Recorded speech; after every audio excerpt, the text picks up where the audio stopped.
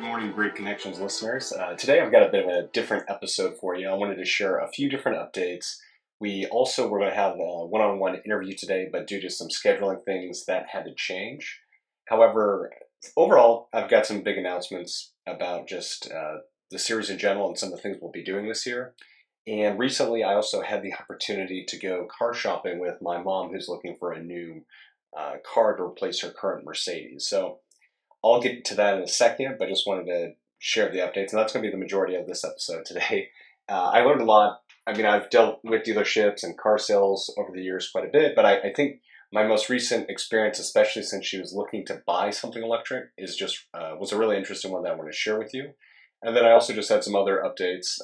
But first, I think the big thing is traditionally, I've been releasing these episodes every Tuesday, and I also want to just say my apologies if I sound a little congested. Unfortunately, I kind of sinus cold from someone, but hopefully it's not coming through too much. And as you might notice, I'm at a different location than usual. So I'm actually currently staying and kind of helping some people with something for a few days, but wanted to get this episode out anyway. So this is more of a one-off episode. Following episodes will be back to kind of the normal location and normal audio and video setups. But overall, I'm going to be moving, I think, the release date for a lot of episodes moving forward to Wednesdays. Currently, they come out every Tuesday, but just with usually logistics and editing and scheduling, having it be released Wednesday mornings would actually just, I think, be a lot easier for me to manage. I'm hoping that this year we're definitely getting a lot of interest, not just in listeners, but people wanting to be on the show. I'd really like to get to a point where we do maybe every Wednesday is a one-to-one episode, and then Thursdays would be a more of a panel interview. So ideally, I'd like to actually be doing 2 episodes a week, one of each style. So if you know of anyone that's interested in being on the show, please reach out to them, and then reach out to us at it's just guests at connectingthegrid.com. We're going to be changing that email as well, but for now, I'll continue to get emails there. But if you know of anyone, or if you just have recommendations of people you'd like to have me reach out to, or even topics to cover, just email me or reach out to Twitter. And once again, that email is guests at connectingthegrid.com. So yeah, we'll be moving to Wednesdays, and I think with just the momentum we're seeing, it might even be it's probably still a few months out, but even start releasing 2 episodes a week, which I think would be awesome. With that update out of the way, I just wanted to share kind of a quick overview of some of the things I'll be talking about today. And then if this isn't for you, totally understand, but it's been a really interesting experience. So the majority of today is going to be talking about my recent experience, probably over the course, I guess actually over the course of 3 days, helping my mom buy a new car to replace her current car, which is maybe 120 to 130,000 mile 2012 Mercedes GLE. It's a beautiful car. She got it used originally, one owner, and it was pretty much fully loaded, but it was kind of wild because I think she paid just under 40, and it would have been close to probably a six-figure, maybe at the very least $80,000 to $90,000 car back then, even when it was new. So it's been a great car, and honestly, it's just the fact that it's kind of getting up in miles. It's had some minor things needed, like just headlight replacements, but I think even one of those was like $1,100. So it's getting to that point of diminishing returns, and with just the miles on it, she's looking to return it. And she's had it for almost a decade as it is anyway. So she's usually really good about keeping her cars for a long time. So I think it's going to be a thing that kind of works out for her anyways. And she's kind of accepted the fact that she's probably going to be spending more money, probably the most money she's ever spent on a car for this one. And so we looked at quite a few different options. Her big thing is she wanted it to be electric. And I'll tell you kind of more about how we even kind of dabbled with maybe not doing that, and even looking at a couple traditional, as you will, combustion engine vehicles, but we eventually landed back on electric. We still actually haven't made the final decision as to what she wants, but we do have it down to 2 vehicles. The other kind of interesting thing is in this process, I was able to swing by we ended up going to 2 different Tesla dealerships here in the Portland area. And at one of them, they not only had the new Tesla Model 3 Highland, but they actually had the new Cybertruck. So I wanted to share some of our thoughts on that, because that was kind of a surprising experience and overall really positive. And then the final thing is, recently I decided just with some of the stuff I've seen online and just kind of general curiosity about the space, I actually decided to sign up again for full self-driving Tesla's full self-driving beta through our car and doing just the monthly thing. I didn't spend the $12,000. I used it a year ago. I found it really fascinating. I still didn't think it was ready for prime time by any means. It has definitely improved. I still think it isn't ready.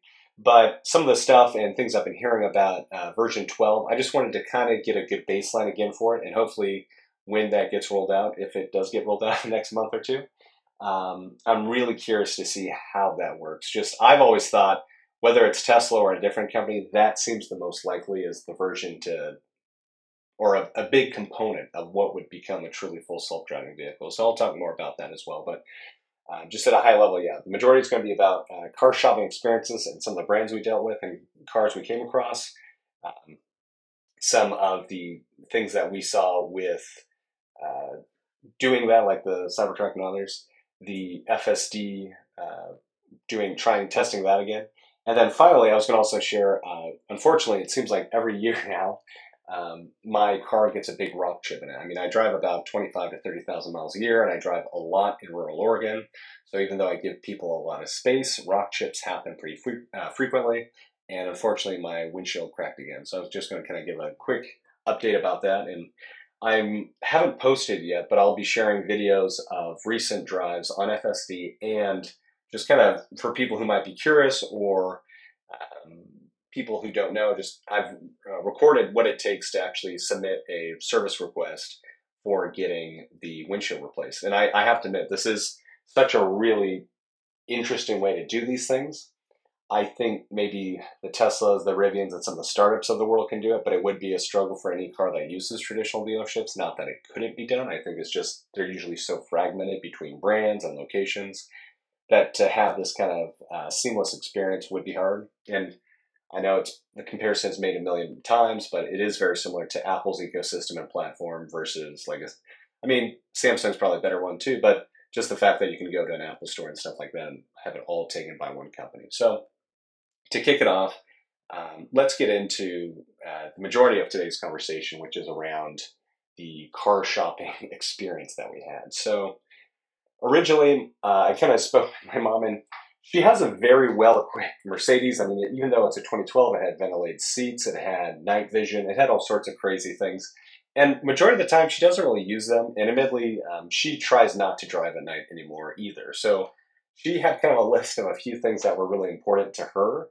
And to be honest, they're now things that are, I would say, in premium vehicles, but there are also just luxury components that in this process she discovered that she really liked. And overall, just I think she's appreciated the Mercedes experience from driving in the car, but she's really been impressed. Now, this isn't the first dealership she went to, but now she really does enjoy when she's ever had service issues, taking it to this one specific Mercedes dealership.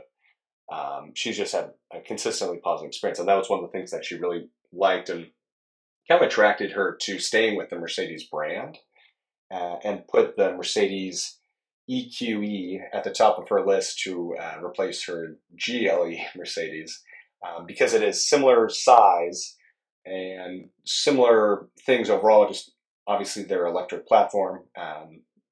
But we were kind of talking about that. She had gone to the dealership, she'd already test driven it, and she was pretty sold on it to begin with. But she just wanted to see what else was out there. She didn't really like the idea of having to deal with CCS or a non Tesla. And I guess to give further context, my stepfather has a Tesla Model X. I want to say 2019 or 2020 maybe. It's a newer one, but it's not. It's one of the later ones before the refresh. And personally, I've driven a few different Model X's. I, to be honest, just don't really like theirs. I just feel like it makes a lot of noise. There's a lot of issues with it. And to be honest, he is a contractor, so he does beat it up quite a bit. He has two trucks that he uses for work. One's an F-350. I mean, and he's a roofing contractor, so he uses those quite a bit. But he tries to use the Tesla as much as he can. And one of the big things too is it did qualify for supercharging. So he isn't bothered by the sound. He likes the fact that he doesn't have to pay, especially because he has free supercharging. and then the fact that it's electric. But realistically, he just doesn't get to use it. He uses it quite a bit, but the reality of his job means he still has to drive his trucks quite a bit. Coincidentally, he has a reservation for a Cybertruck, and he's still excited for it, even as a contractor. But I think what's interesting was my mom likes the idea of going electric, but she is definitely much more, I would say, not technology adverse, but just she kind of prefers more of a traditional driving experience. And so while she thinks a lot of the things that Tesla is doing is great, and she likes the charging and a lot of the other stuff, sometimes the actual car experience being so fully digital and focused in the uh, minimal buttons, so focused in the main infotainment screen, really isn't something that she's really into or excited about. So from an early start, her focus was really on going to more of probably kind of a more traditional vehicle or less a electric vehicle with a more traditional driving and car experience. So that's consistently what kind of had the Mercedes at the top of the list. She just didn't like the CCS, and that even though I did kind of share with her if she waits a year, that should change. And she actually kind of came around to the idea, like, well, if I can get an adapter and start using it sooner, that's not ideal, but that should be fine. That shouldn't hold her back. The main issue she had with it was when she bought her current Mercedes, she had actually been looking between it and a Range Rover Sport at the time, I believe, and both were very beautiful vehicles. They were both used. One was brown, and the Range Rover Sport was this, I want to say, beautiful blue, but it could have been their metallic green. And exterior looks wise, she was leaning towards the Range Rover, but technically the Mercedes was better equipped, and it still was a really beautiful brown metallic, which she liked. And in the end, she's kind of happy she went with it, but she's always wanted a Range Rover. So that is something we kind of go down as we uh, go through this experience. I'll share a little bit more about that later too, looking at Range Rover again. But one of the things that stood out to her a lot was just on the road, we kept seeing Rivians. And so when I came up to work and more or less really spent a couple days to test drive these vehicles with her, Rivian was kind of at the top of the list. We both enjoyed the exterior. I hadn't been in one in quite a while, and I really hadn't been in an R1S. So we were both kind of excited, like, yeah, let's try something different. We loved the boxy exterior of the R1S.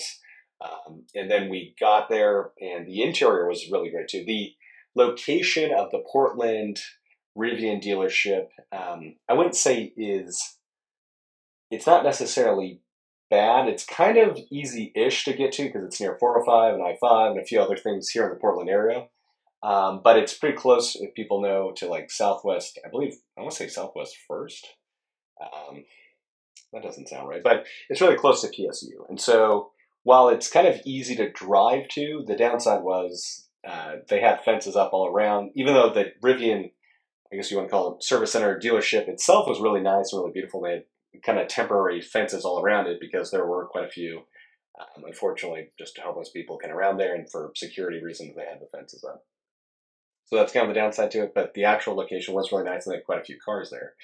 But that's what kind of got us interested. We thought, like, okay, it's derivative of the kind of Tesla experience by it being all one company. It's newer, and she had enjoyed kind of working with Tesla and doing that stuff in the past.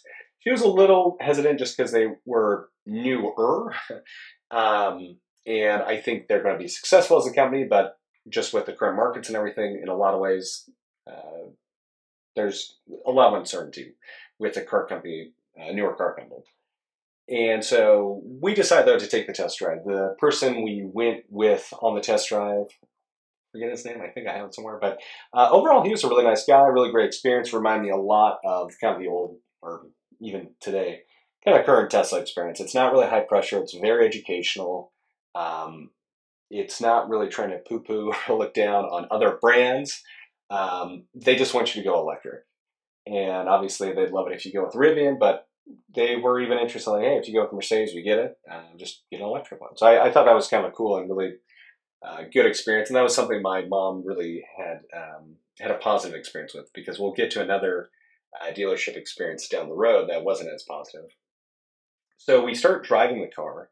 And what was really interesting to me was we decided to have us both test drive it. I'm not really in the market, but the Rivian R1S is just something I've kind of looked at in the past and something that's been interesting to me. So I get in the back. My mom's the one that drives it first, and I've been kind of interested, but it was funny sitting in the back. I was like, wow, the materials are nice, the seats are really comfortable.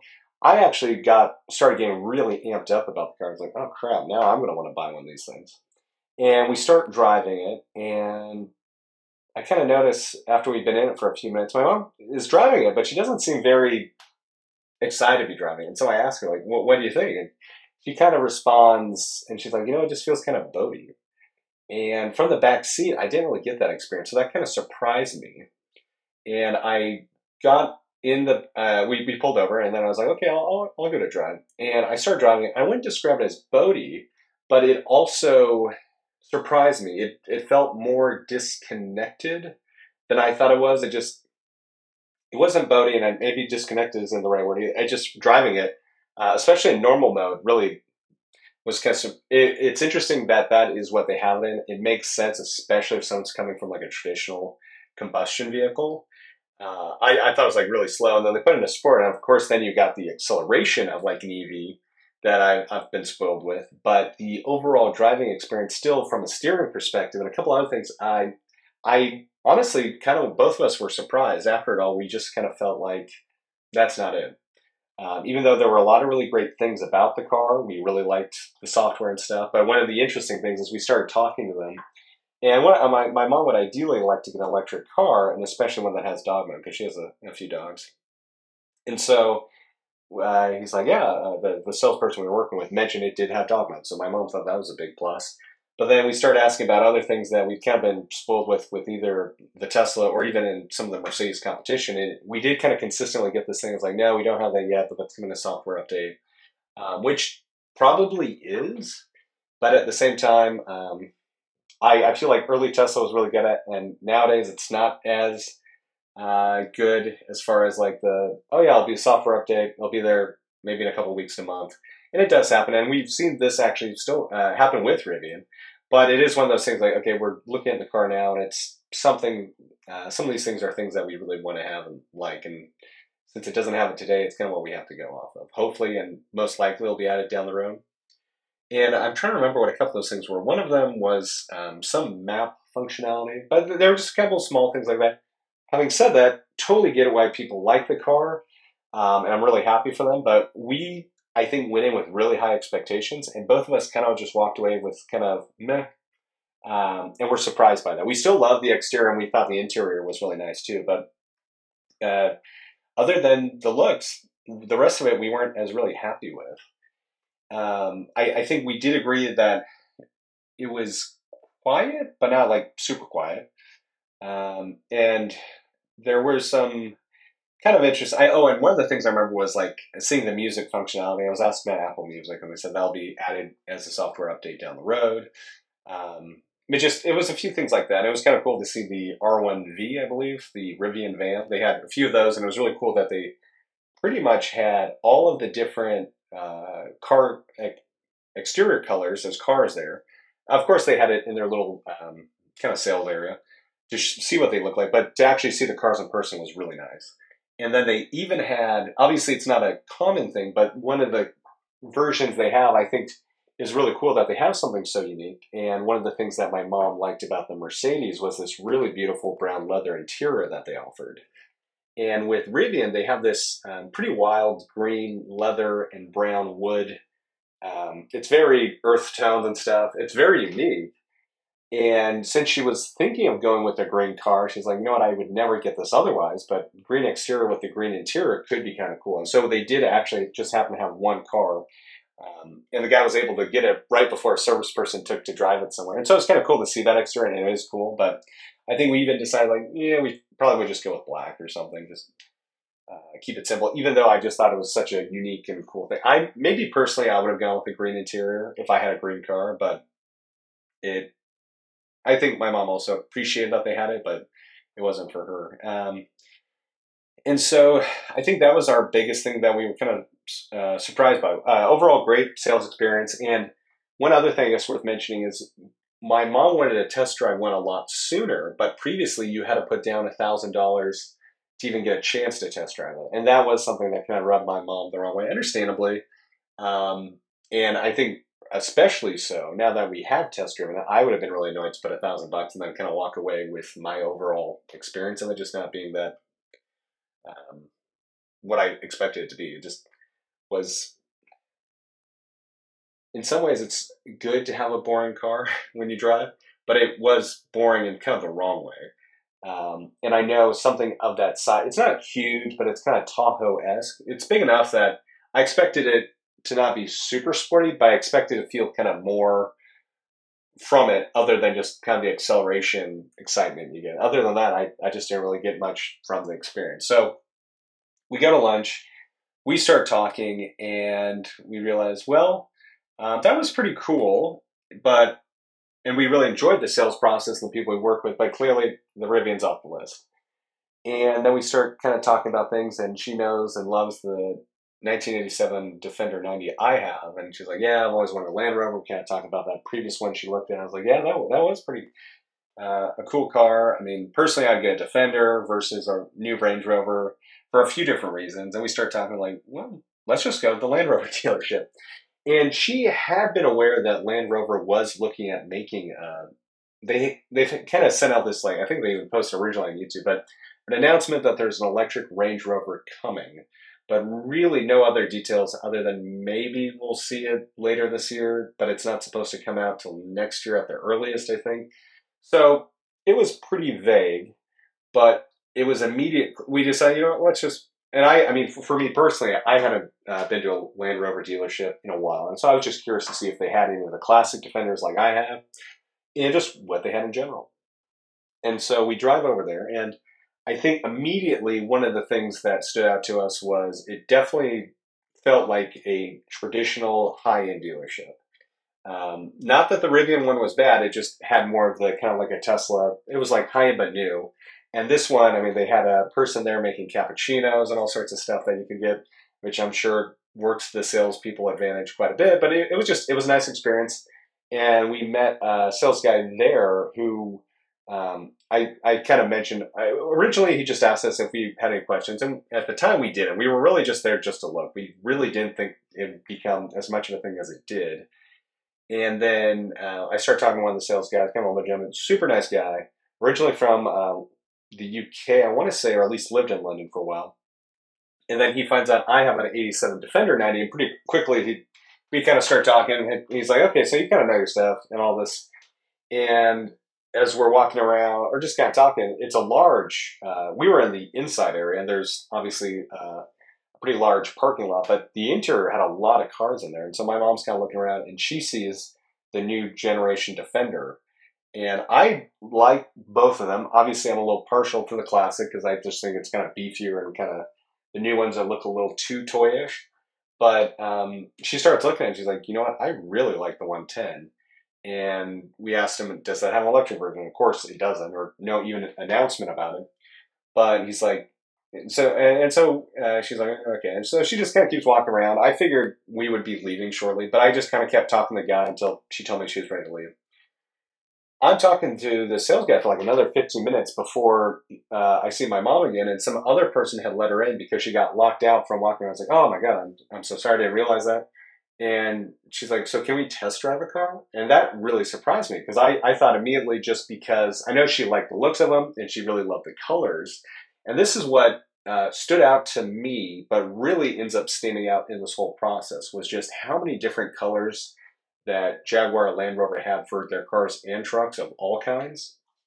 And the colors they had were by far the most options and the most beautiful, in my opinion. They had reds, greens, blues, blacks, and they didn't just have one of each. They had a few different versions of each. And there was very few colors I just didn't like in general, even colors I normally don't like, especially some of the browns they had were just awesome. And so we actually end up taking a test, and she had spotted this one brown Land Rover Defender in particular she really liked, and that's how she ended up getting locked out because she wanted to walk closer and check it out. But then she decided, yeah, let's test drive one of the Defender. And I was like, oh. And I thought at first she wanted to do the two-door one because that's what we kind of looked at when we first walked in there, just because it's kind of the smaller, kind of cute style like I have. But she's like, no, I want a four-door, so let's do the 110. And immediately what was clear to both of us was we love the exterior design. We actually really like the interior. but it was obviously much more luxurious than the classic Defender, but it was also much more a truck and kind of, or maybe I should say SUV, but it just was tough, and it had the grab handles. It had these things that were just like, not, they were, maybe you could say, luxuryized, but it wasn't a luxury vehicle. But it was very nice and pretty well equipped. It obviously didn't have all the gizmos and gadgets, but it had all the gizmos and gadgets that were kind of important to my mom, which were really heated steering wheel, ventilated seats, a lot of stuff that was common. But even though her car had all sorts of things, because it had a wood steering wheel, it couldn't be a heated steering wheel. And that's one of the things that was the only thing that really annoyed her about the car, which is kind of funny. But obviously now, especially with this new generation Defender, it's still, even though it looks kind of toyish on the outside, it's still a very capable off-roader. And the interior for sure has become much more Range Rover-y. And so it was still really nice, and we liked it, and we drove it back. But as much as my mom liked the styling of it, she was like, hey, it was a little too big. She was like, if anything, I'd like to go something smaller. And she was kind of looking at these things. And in the end, we were there for a couple hours at least, if not a few hours. And by the end of it, she's like, you know what? I think I want to get we looked at a few different ones, and it was really the Range Rover Discovery, which kind of surprised both of us that she landed on, that had the right size, right functionality, right options. And price-wise wasn't too bad, but it also surprised both of us, actually, how expensive the Discovery's got. Where almost the Defender now is kind of, I mean, the Discovery is the entry one, but to find an entry one is a lot harder than it is to find like an entry price Defender or in that ballpark. They got up pretty quickly in price. And her ideal budget was mid to high 70s or 80. She could go higher than that, but that's like what she really wanted to spend. And then could go into the 80s for sure if needed, and maybe even higher than that. But she really wanted to kind of get a deal because she had been also hearing about how sales were slowing, especially of electric vehicles. And she realized this was an electric vehicle, and she felt really bad about not getting one. But there was just everything she really liked. She liked the style and the interior and the functionality. She really liked the Land Rover. So we leave. It's probably about 6 at this point. We go get sushi, and we kind of talk about it. And we both were pretty pleased and pretty pumped about the experience. But we kind of finally say, why don't we go to the Mercedes dealership the next day to go talk to the person that you had been working with and just kind of look at the Mercedes electric. And this kind of turned out to be a whole thing. And not in a bad way, but what was interesting to me was, first, on the way there, I didn't know that the Maserati Ferrari dealership had actually been moved to pretty much right down the street from it. So as we're driving, I was like, oh, this is essentially a couple blocks away. And I was kind of jokingly saying we should go look at it, but as we're driving by, I noticed like, oh, those look like Defenders then, not the new ones, but kind of like the classic boxy ones. And then really quickly, I was like, oh, those are Ineos Grenadiers.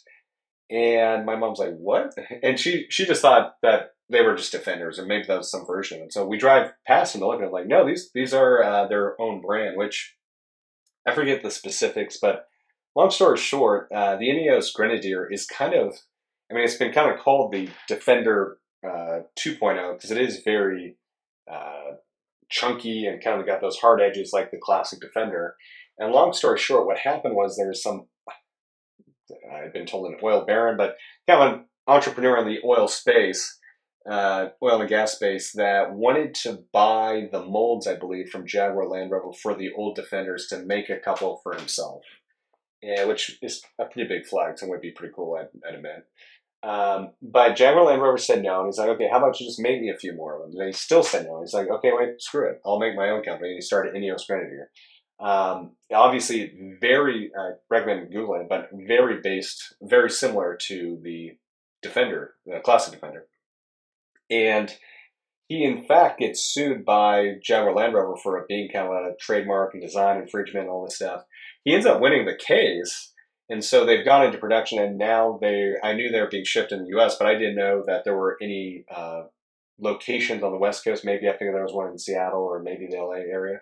But I guess this Maserati Ferrari dealership also, if they weren't officially a dealership, they at least had a couple there and some information on it. So we just checked it out, and quickly obviously it's a really cool truck, and it's much more like the classic Defender where it's about going off road and being utilitarian than luxury. So my mom thought it was cool, like, and it was interesting, but it was clearly not a competitive thing, and obviously they don't have the electric version.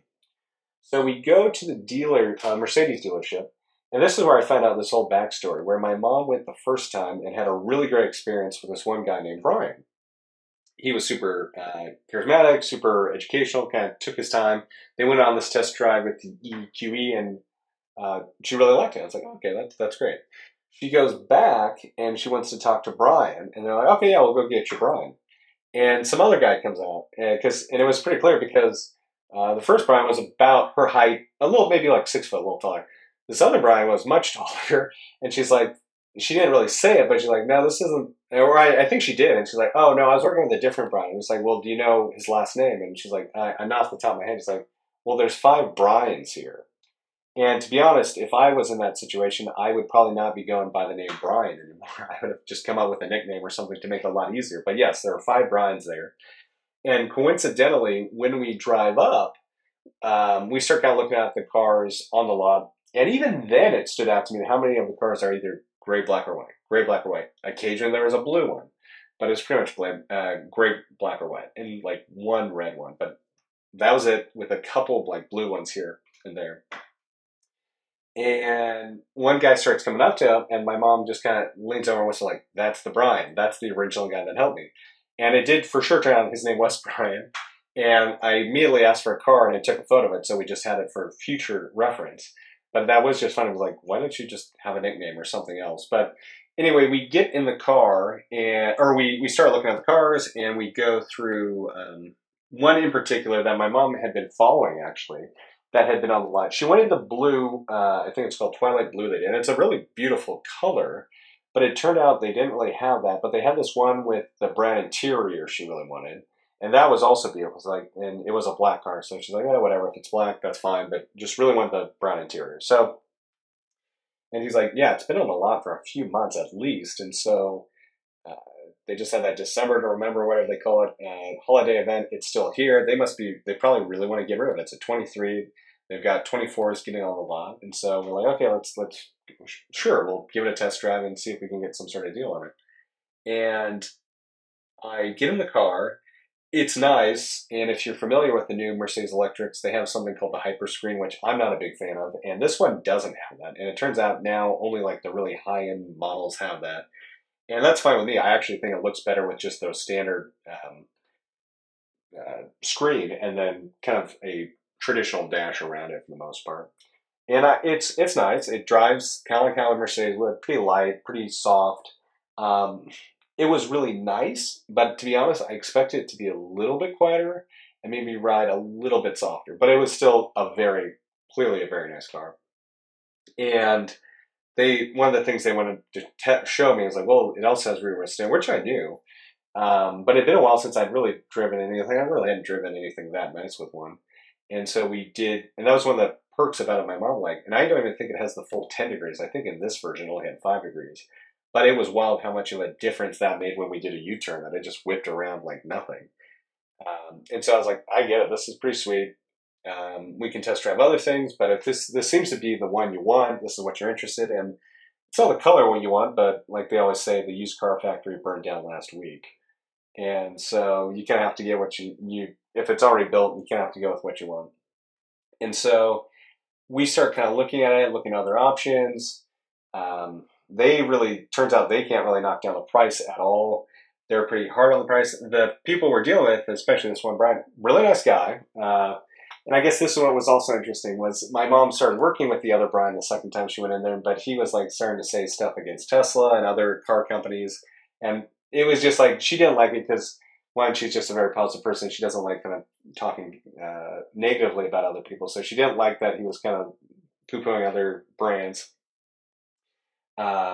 And especially kind of the Tesla side. She just didn't like that kind of more, someone might say traditional car sales experience. But we're not really having that issue. The issue we're running into is one, they don't seem to be interested, like they knocked maybe 2 grand off the price. So it's still like it's like 93,000. So it's a very expensive vehicle. It's not the color she wants. And we are like, okay, if we're going to spend that much money and it's pretty much you could custom make it at that point. So it's like, well, we could custom make one and they might be there in June. And really, to be honest, my mom's not really in a huge, there's no real immediate rush. She just wants to get it before it becomes or needs to be an immediate rush. And so she's like, okay, maybe we kind of do that. But the soonest it might get there was June. And then she could do her own colors. And they actually had a really beautiful emerald metallic green. And if you've never followed them, I highly recommend the YouTube channel Juice Motors because they're a UK Defender kind of resto mod, but just they do amazing builds of classic Defenders for being either super off road or kind of making them more kind of all purpose or on road. And they recently did a Defender 90 in this emerald green Mercedes metallic. And it's such a beautiful color. We later saw a car in that color. I was like, that's the color I would probably get just because it's unique and it's really beautiful. But they also had a really beautiful brown metallic that they had for one of the cars. But of course, it's the AMG EQE, which was at least like 130,000, so way out of the price. And to be honest, my mom was even kind of fine with just the base one. She didn't need the speed or anything like that. It was still going to be faster than her current Mercedes. So it just was really interesting that we start working with them to find a car. They don't have anything in their dealership. They start going through their dealership network. They don't have any car in blue, or they have cars in blue, but the only interiors they had were kind of this gray. I think it's white. It's technically gray, but it's like I would say more like off-white than like a traditional gray. And they also have a gray. But it was interesting that the majority of their cars are, as I've said, black, white, or gray. And they have very few cars of the EQE in this color. You pretty much do have to custom order at that point. And even then, you can't, they've been sitting there for a while and they weren't really budging on price at all. And it was just a really odd experience. And so my mom was kind of like, you know what, this is good to know. If I'm going to spend almost this much money anyway, I'm not going to buy one on the lot. I'll just have one custom made, which is what I would do too. If you're going to, you might as well just get the exact version, exact colors you want. And so that's kind of like, okay, well, we figured it out. It's probably going to be now either the brown or this, I think most likely to the emerald green with this brown interior, which will be a beautiful car. And like I said, it handled really well. It drove really well. It's much more the traditional kind of car experience. There's like even a start-stop thing that I didn't even, like, I kind of forgot about at one point when I was trying to get it to go. And I'm like, oh, you got to do this thing. And so this, I know, has already become kind of a long story, but this is where we're kind of like, okay, we go get lunch. It's a lot of money. It's more than she wants to spend, but in some ways it works better because she's also got some things going on financially that she's like, well, if I'm buying this, it actually would be better if it's probably the second half of the year anyway. And that's where it would kind of be nice. Okay, if I design this, it doesn't get here till June, July. Yeah, whatever. But it's still 95,000. That's a lot of money. And I was like, yeah, I agree. But you've always liked your Mercedes. You have them for 10 years. You're going to spend a lot of money. I don't know. I mean, it's probably not the financially wisest thing, but it's like the delta between what you're spending and what you want, what you have to spend to get what you want and what you're getting. It's almost just like you might as well just do it. And normally, what she does anyway is she usually finances a car, makes maybe payments for a year or so, and then just pays off it all at once later anyway. So it's like across the board, not that big of an issue on the price, even though it's more money than you want to spend. And we kind of keep talking at lunch, and I was like, you know what? We've been looking at cars that you've wanted all this time, and it turns out I think they've got the new Tesla Model 3 Highland at the Tesla dealership off Macadam, which is kind of like Southwest Portland. And she's like, do you want to go look at it? I was like, oh, sure. I was kind of joking. I was like, nah, we don't have to go. It's like, well, let's go look at it. I was like, okay. And so we go there. It turns out they don't have the Model 3 Highland at that location. They have it at the new Tigard location. I was like, oh, okay, whatever. But I guess they were getting one the next day. But while we're there, in the dealership or in the showroom, they have a brand new Tesla Model X with the red, ultra red color, which is a beautiful color. And that was actually what my mom had looked at specking it with. I was like, oh, okay, this is interesting. We start kind of sitting and playing with it. One of the salespeople comes over and helps us, someone I had known and kind of help with a car I'd bought previously.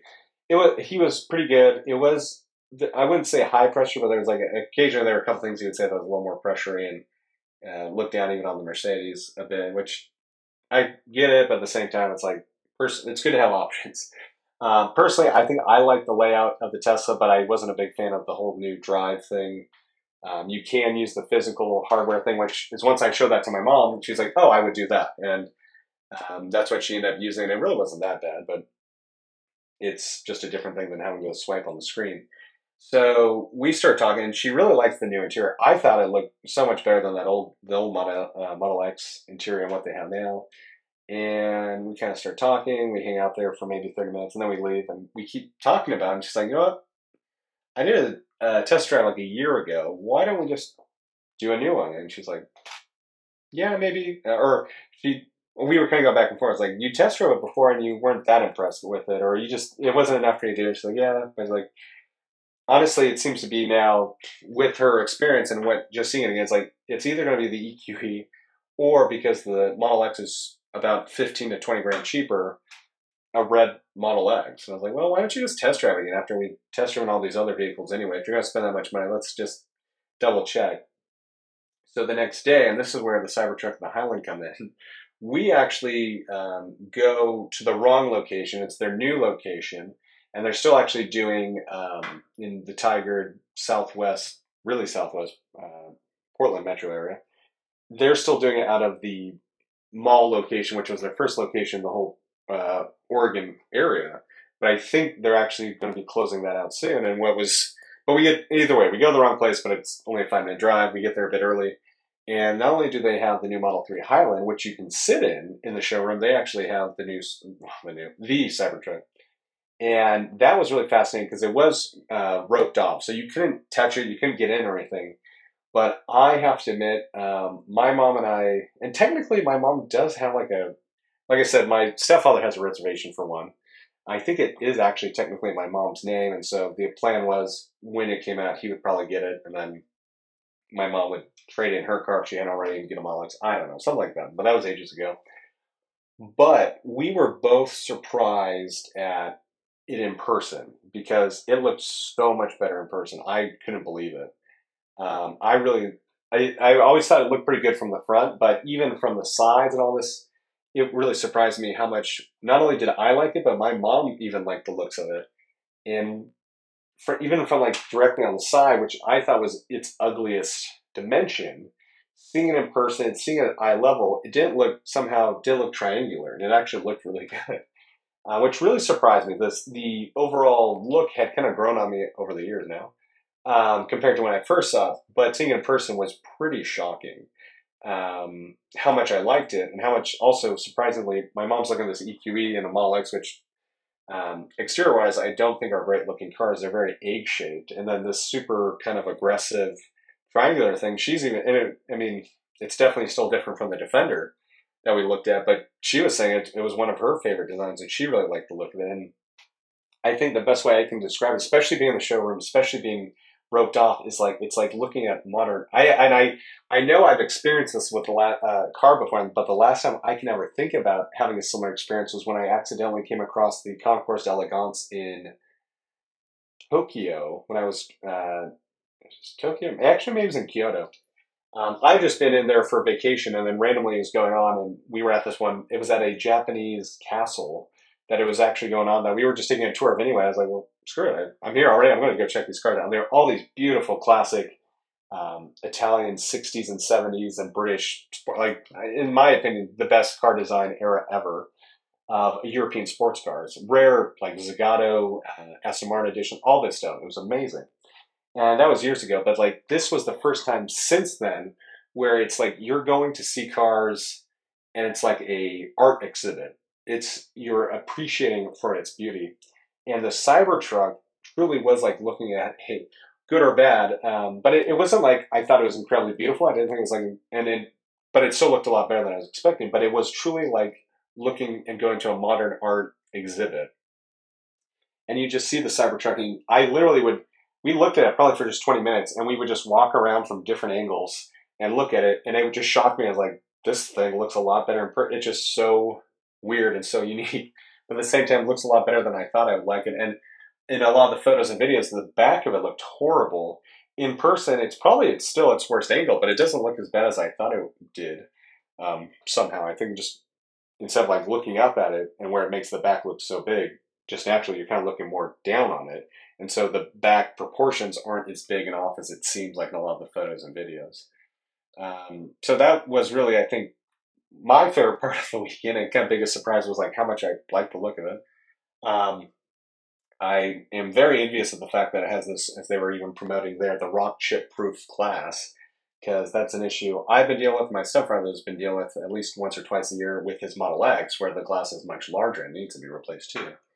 And one of the other things was my mom liked that it had the rear wheel steering when she found out about that, because it is clearly bigger than anything we've been looking at. Closest was probably the Rivian, and even then it was still a little bit longer than the R1S. But she really liked the fact that it had rear wheel steering. I was like, well, if it's this big anyway, it's going to be able to handle a lot better, more like the Mercedes and then the R1S did. We're like, well, okay, well, that's funny that this is now maybe an option, but either way, it was clear that she was either going to do the Model X or Model or EQE Mercedes because of size and just functionality and just use case. And then coincidentally, right next to it was the new Model 3 Highland. I didn't get to drive it, but just sitting in it and looking at the new materials, I think it makes it look a lot more premium, higher end. It's still like an entry premium vehicle, and I think the Model 3 already was a great value, and now at the price point that it's at and when it does, it to me is still a really good value. It's probably not, and I mean it's been a while since I've even been in an entry um, 3 Series or 4 Series or even kind of an A4, A3 from Audi and so on. But my thing, even with those cars, is I think a lot of car reviewers always talk about like, oh, the Mercedes this and that is better equipped, and this. There's a huge price delta when it's equipped in an equivalent manner, for one thing. But the other thing is, so many people, especially in that entry Mercedes and BMW trim, get the basic trim because they want to just get the brand or they want the steering of it. And in my experience, the average Tesla is usually better well equipped and spec'd than a lot of the Mercedes or BMWs, and people don't realize that because like when you see these people testing themselves, they're testing like the fully loaded versions.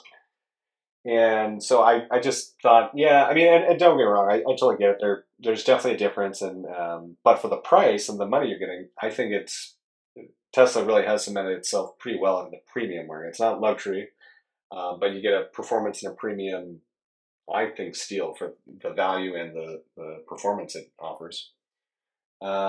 But yeah, so Cybertruck, Model 3 Highland, both really surprised and delighted by, I guess you could say.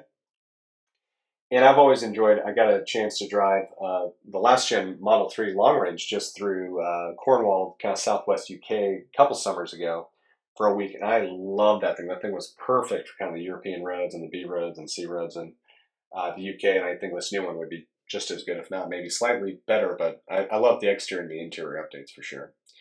So we went on the Model X test drive, and the interesting thing was on this one, and this was also an interesting thing, is when we did the Rivian test drive, the salesperson came with us. When we did the Mercedes test drive, the salesperson came with us. But when we did the Land Rover Defender test drive, they just let us take it. And when we did the Model X test drive, they came out to the car with us, kind of showed us a couple things, but they let us drive it. And pretty quickly, what surprised us was it was for sure, it wasn't as quiet as the Mercedes, but it was by far the closest thing we've driven quiet wise. It was much more competitive with the Mercedes interior quietness wise, but it also turned out to have the best steering. It wasn't obviously the Mercedes with the rear wheel steering and slow speeds could turn tighter, but this new Model X turned definitely tighter than the old one did, or at least maybe there's something wrong with the one they have. But it turns tighter than that one. But more importantly, it was just the actual steering and driving feel was just a lot more fun, which is crazy for how big and heavy this thing was. And I think it was more kind of a sporty steering that I'd hoped that the Rivian would have when you put it into its sport mode, but it really didn't. And I didn't expect it to be super tight or anything, but just more feel and more fun than what it turned out to be. And with the Model X, even though it's still a big thing, we were just both kind of impressed, like, yeah, just something very kind of good or bad, that Tesla driving experience. So it's kind of more like a BMW, and just you point it somewhere and it goes there. And so that was pretty fun, and kind of the surprise thing was like, well, if we don't go with the Mercedes, it'd be the Model X, and it kind of surprised me. Just I've never been a big fan of them. The interior and the sound and the audio quality of the new speaker system was really nice, and that's what was crazy. Now it's probably not the same as like the high-end Burmeister, but pretty quickly, or and a lot of these EQEs, you just get a Burmeister sound system, which was pretty shocking. Um, Now it's probably not the same quality as other upgraded sound systems along the German cars, but it was we listened to it, it's still really good. And getting in the Model X, the sound system in that was also really good. And I think that's what kind of blew me away. Is like, you know what? The Model X is different. It's not as good as some of the German equivalents in some areas. But once again, for the price and overall, it's a lot closer than I expected it to be. And it was still my favorite handling of the three cars, even though they're all big and heavy. So it's not like it's going to be super sporty, but when you need it to kind of darting in and out of traffic, it was really good. Um, and so there were a couple things. Obviously, the removal of turn signals, I even kind of struggled with. I had to look down, which I wasn't even against the idea of them getting rid of the turn signals. It just was silly to me that they both had left and right turn signals on the left side, so you have to look down to see which is which you're tabbing. After a few minutes, I realized I think it was the bottom one's right, top one's left, so I got that. But like in Ferraris, I mean, obviously a much different car, but a lot of high-end sports cars have gotten rid of turn stocks for, and this has been for quite a while. What they do is the left turn signals by your left hand, and the right turn signals kind of in the equivalent space by your right hand on the steering wheel. So now it's really natural to go right or left. And I think a lot of people complain about this, but if you're using, especially in Bend where I live, there's a lot of roundabouts, and if you're using the turn signal like you're supposed to, you're actually supposed to signal before you turn anyway. So it's really not a big problem. However, when you're going into a roundabout, it's different in Europe. The way you're supposed to do it in Europe, and it's because the roundabouts are smaller, you're actually supposed to signal which way you're going to go before you go into the roundabout. Because the roundabouts are so much bigger and you don't have the visibility from the other side, you're actually supposed to signal, at least in Oregon, when you're leaving the roundabout, which one you want to take. So that's about the only situation where, depending on where your hands are on the wheel, it would be a little more awkward. But it'd be a lot less awkward if they had the left one where your left hand is and the right one where your right hand is. I don't think they're going to do this, but I would love to see a software updatable option where you could replace, I think it's like the mic audio, if you could actually make that button become the right turn signal, and then the right turn signal on the other side just became like it just essentially, even though it says it on the hardware, it just switched the button and it would make it such a better driving thing altogether. And then getting rid of the park reverse neutral drive, we just found it so much easier to use the things by where the inductive chargers are, the physical kind of backup buttons. And honestly, that's probably what I would do too for a lot of the time. I just found that so much easier. So I realized this going a little bit longer than I thought it would. I think our big takeaways was for value, for the better deal, my mom would go with the Model X. If she had her choice and price was an object, she'll probably go with the Mercedes. It's still TBD. I think she's probably going to go with the Mercedes likely. But it was really funny. After we did the test drive, they asked us if we had any questions. I'm like, yeah, no, we're pretty familiar. And immediately my mom goes, do you have the better glass in the Model X? And he didn't know, he thought my mom meant like the acoustic sound glass. And he's like, yeah, we have a better sound dampening. She's like, no. And so my mom's kind of like, oh, okay.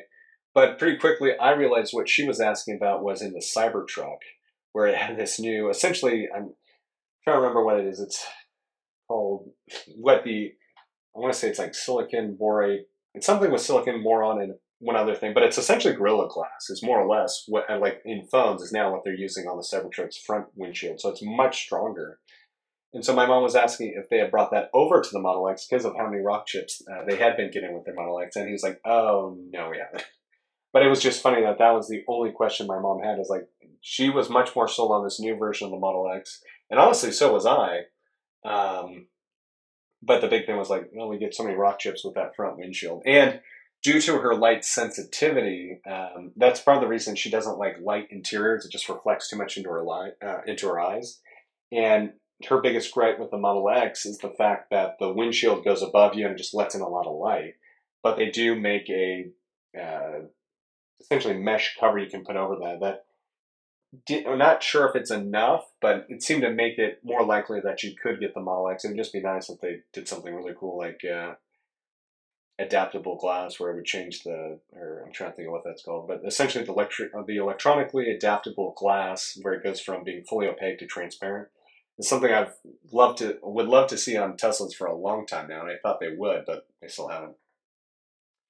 So I think the big takeaway was the Tesla Model X turned out to be a lot closer than we thought to the Mercedes as far as being a competitor. It's probably the next one if she doesn't go with the Mercedes.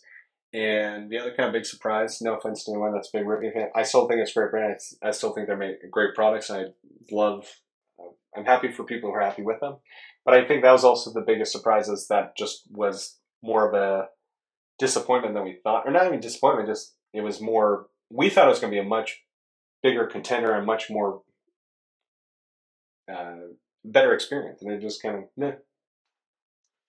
So I will have an update when she finally decides what she's going with. I think she likes that the Mercedes is just a little bit more classic. She knows what she's dealing with, and there's still stuff that needs to be set up. But she figured worst case, she can always ask me when she gets it, and she'll probably be doing the same with the Model X either way. And she also realizes, and this is something I criticize a lot of automotive journalists about, is they always like critique the new interior, especially air vents, where it's like the ones you have to manually set versus like being able to physically grab them. And there's some truth to that, but my big thing is like with most of these modern cars, once you've set it, especially since you can save it to a profile, you never have to change it again. And car reviewers kind of complain about it because they're always getting different cars and they're having to set it every time, which I get. But in practicality, it's actually really nice to have features like that, that once you set it, you don't have to really touch it again. Because, for example, my old Super Outback was a great car and really good when I bought it, but the more I had it, I had the traditional adjustable air vents, and what would happen is they would just start to kind of droop. And so it'd be really hot out. I get in the car, I want to blast the AC, I'd aim them at me, and then over a few minutes they droop back down. And I'd have to be like adjusting it every few minutes. It was really, I mean, it's a first world problem for sure, but it's one of those things that was really annoying and just makes it kind of less safe to drive because you're taking your eyes off the road. And I think with a lot of these electric cars, there are kind of these one-off functionality things that do make the experience better for the owner, but maybe worse for people who aren't either as tech savvy or used to the technology, and then also for people like a car reviewer that has to kind of hop in and try a different car every 10 minutes. But the other big surprise from all of this was how much we thought the Cybertruck looked cool. Um, and that was kind of a funny experience just to see. Like I said, it literally was like going to a modern art exhibit, and we would just walk around and we'd look at it from one angle for 5 minutes, kind of talk about what we thought was cool about it, and then we'd go to another angle. And the last time I can think of anything was when I was at Concours Elegance, and it was literally essentially the same art experience where you're trying to look at these cars from different angles and just appreciate them.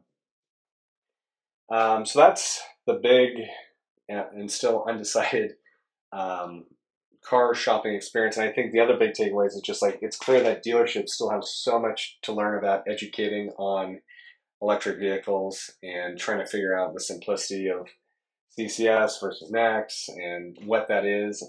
I mean, the car when we were at the Mercedes place, they were even talking about Electrify America as a discount. And even before I said anything, my mom's like, yeah, that's useless. I don't want to charge there. It's too complicated. It doesn't work. And I was like, it's pretty funny that my mom even says that versus like a person that who doesn't really drive an EV that frequently.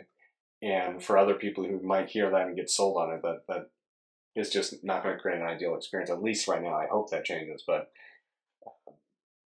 I thought the Mercedes dealership overall did pretty good with positioning in some electric vehicles, but it was still interesting that there were a lot of gaps, and it's just one of the challenges.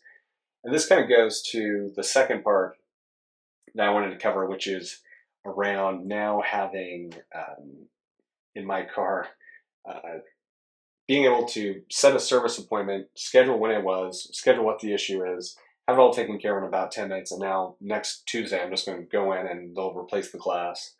And I've got a video coming about that with more details, but it is just one of those things that just makes the experience so much simpler and easier with kind of the Tesla when you do have an issue. And it's not like it's a problem with the Tesla, just a fact of life getting rock chips. It is just, well, how easy it was to schedule, get it all figured out, get it approved by insurance. Because just for my own curiosity, I've been going through Tesla insurance. get essentially all approved and ready to go, and then I'll go on next Tuesday. They'll swap it out and be done and move on. Now, some might argue, since they're not a professional window glass, could that be an issue? Um, Potentially. I did notice when I had my glass swapped with them last time that there was kind of a weird rattle at first that was new, but it has since gone away. So I don't know, but it just kind of, once again, it's an interesting time with kind of the pros and cons of having it all done by one company. And so, I mean, I think it'd be one thing if it's like the X or an S, but I've got a feeling with the frequency of 3 and Y, they have that probably more dialed in. But yeah, for an X, I'd really be skeptical with that one huge piece of glass and getting that dialed in right. Um, so yeah, I'll have an update on that soon, and there's going to be a video kind of posting how that's gone, what that experience is like. And then finally, just to recap, going to and playing with Tesla's full self-driving, as they call it, it's definitely not that, but um, it's just super fascinating for me. I totally understand it's not ready for most people, and most people don't need to buy it. I don't think it's worth the 12 grand. I think the what's known as enhanced autopilot for 6 grand is expensive, but that might be more worth it for a lot of people, and it's kind of on the more expensive side and becoming less competitive than it was just a couple years ago to other brands that have kind of the auto lane change. I think there's even some cars now that offer it for just come standard with it. But for like a lot of the luxury cars, it's still an option. And if it for it to be standard, you're still buying a much higher starting price car to just get it standard. But overall, it's very fascinating. There was one example where I don't think my wife would be comfortable with it, but just from my own experience with kind of autonomy and other technologies, I set it to go back to the place I was staying, and I turned it on in this parking lot, and I realized unintentionally I kind of set it to be about maybe 50 feet from which was the way we drove in, but it's actually not a way you can drive out. And the car started going like it was going to go out that way, and then I realized, oh, that's not the right way. We can't get. I can't. That's a one way, and it figured it out. And it's like kind of when you see these moments, you're like, that is a pretty. I don't want to say ingenious, but it is just wild. It's like when you see a puppy or a baby, like see something for the first time in the world, and kind of like you see the kind of gears start turning, this realization of what it needs to do or what this experience is. And it was kind of weird to just see that with your car and learning like, oh, I can't go that way. And it obviously had a couple moments where it was like on the fence and not sure what to do, but then it pretty confidently and quickly made it. At other times, it does the wrong thing, and it is something you have to pay attention to. I am more of the mindset that while I understand that this is in beta, even saying it's in beta is kind of rough. It's probably more like alpha in some regards. But the big part of the reason I did this again was one, just to test it because it's been about a year, and two, their fully neural net version should be coming out in which they're referring to as V12. They've said in the next month or two.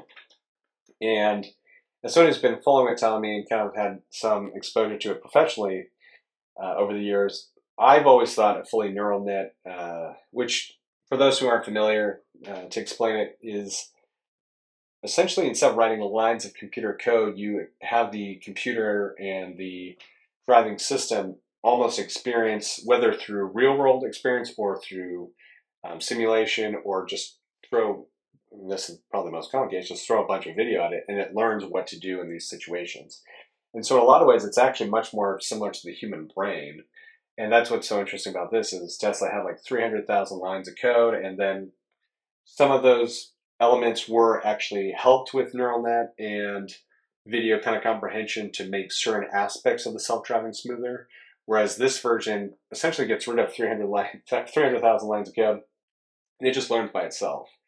And it's kind of spooky and it's kind of wild, but to me, that makes the most sense when you look at whether it's the end all be all, I don't know, but it seems like it's got to be definitely a component to get to a truly full self-driving vehicle. And whether it's Tesla or someone else, I don't know, but I'm pretty convinced that that's going to be the way. And I've been watching some of the videos online where it's obviously not perfect, but it's become much smoother and less harsh, and be able to kind of critically think about what needs to be done. And so I'll be actually posting more videos fairly frequently now on our YouTube channel about drives I've taken with the full self-driving in our Model Y and what I've kind of my commentary on what it is. Um, I'd say majority of the time, or over not, it's impressive, at least to me, what it's doing. I think the big takeaway is it usually makes the right decisions, but it needs to sometimes think through or make those decisions sooner. Like with a human driver, especially one that knows the area of where it's driving, which is interesting to see when you see other people on the road. And I'll talk about it in a second, but it needs to know which lane it needs to get into earlier to plan for maybe a off ramp or a turn. It does that pretty well, but it would be much smoother. And I think a lot more people would feel more comfortable with it if it did those certain things sooner a lot of the time. And then there's other times where it does something weird. And so you do have to kind of watch it, but I get some people are freaked out by it, but I am more of the mindset that you need to be for sure responsible with it. But I'm glad that people have access to it. And I think Tesla gets all the flack, but they're actually far from the only one. I was even talking to someone yesterday about how a friend of theirs has access to Comma AI, which if Tesla's Apple in the full self-driving and EV space, Comma AI is definitely the Android or kind of homebrew hacker style, where it's essentially a video system that you can install yourself into a car if it meets certain hardware already in the car, and then this will take over and do a lot of the driving, at least on the highways for you. And I think they're starting to do some city stuff, but I think even if the car never becomes full self-driving, it's wild to see what it's already learned and doing. Because the areas where more often than not, the areas where I've had to interact or kind of hit the accelerator, do something to change it, is because it's following the law too closely, and human drivers don't. And I think that's what has brought, and I've also just seen so much, is like human drivers doing kind of what would be technically illegal or the wrong thing to do.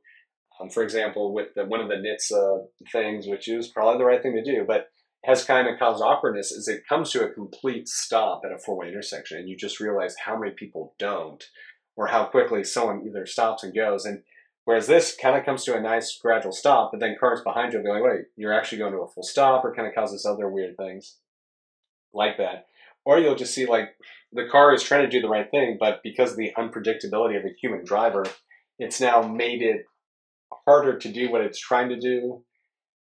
Or had it known that humans are unpredictable, to realize maybe it should have made those attempts to make a lane change or whatever sooner. And it's just really fascinating because I think it's good that people have exposure to it. I totally understand. I totally agree that it's a lot of ways it's not ready. But at the same time, it just shows how bad it actually does do a good job of showing how bad human drivers are, because you're kind of so much more now in tune to some of these things. And I'm just really excited to see if this version 12 of the fully neural net system is as big of a game changer as some of these people have been saying. Obviously, most of the people who have been exposed to it are either at Tesla or very pro Tesla people. So I'd like to have a little bit more open mindedness to whether it's right or not. My guess is it's still not ready for prime time, but will be a big step forward. And I'm kind of curious. I haven't had my wife be in the car with this version, which is 11.4.9, I think, of FSD, but I know she really didn't like the one we had when we just did the monthly thing of it last year. And so what I might do is I might wait till I get 12 point whatever, and once I have that in the car, and then have her be in the car and turn that on and see what she thinks of it. And my guess, if I'm being honest, is she still won't like it.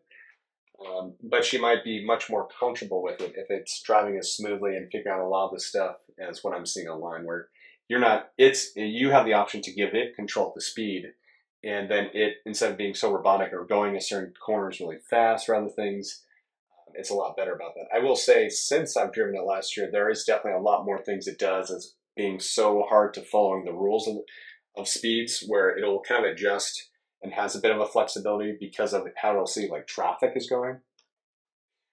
So it'll go a little bit faster than the speed limit, which I think is actually the safer and right thing to do, because sometimes it would go the speed limit and then you're just getting passed like crazy because everyone's doing like 15 or 20 over. In reality, by going 10 over, then it's not being people coming up right on your back and all this stuff. So it's been a really interesting experience, and just want to give the update that we'll be sharing more of those on the YouTube channel of ours. So it's been pretty interesting, and I'll have more updates, but uh, I think, like I said, my biggest issue is been that it's better, but it still isn't fully like a human driver, kind of making sure, especially a human driver that knows where they're driving as opposed to somebody who might be driving for the first time, making some of these decisions while in traffic or even on road settings a little bit sooner. And so I'll be posting videos of those soon with kind of my commentary, and it'll be interesting to see if you guys find those interesting or not. Let me know if you do. But with that, I think I mean, it's already been almost an hour and 10 minutes, but just to recap, we're going to have some really cool interviews in the next couple of weeks, and we'll be back to the one-to-one interview setup soon. And we'll be doing these on releasing new episodes on Wednesday. We'll also hopefully be trying to get to later in this year 2 episodes a week, and or at least I would like to, but that will probably require some additional support. So we'll see how that goes. And then, yeah, I just want to share the recent car buying experience. It was just really interesting to me. If anyone has follow-up questions, please let me know. And if you didn't like this episode, also let me know. But it was just really interesting how, and just to recap, with the Mercedes dealership, it was like 90% of the way there. Just like my mom could almost get exactly the car she wanted, but it was 90% of the car. And it was so much more expensive that just like, okay, if I can't get 90, if I'm going to have to spend all this money anyway, and it's going to take all this time to get a 90% car, why don't I just spend like 2 to 3 grand more and just get the car I actually want and just wait 6 months? And so it was probably the best. It just really interested me that it was a good experience, but at the same time it was really frustrating. And like, we're almost there. Why can't we just get across the line and buy this thing? And that was the frustrating part about it. It's like, no, we just have black, gray, and white. Whereas the Tesla was also a good experience. The car itself was like 90% of what she wanted, but she could get one quickly, and she had multiple color options.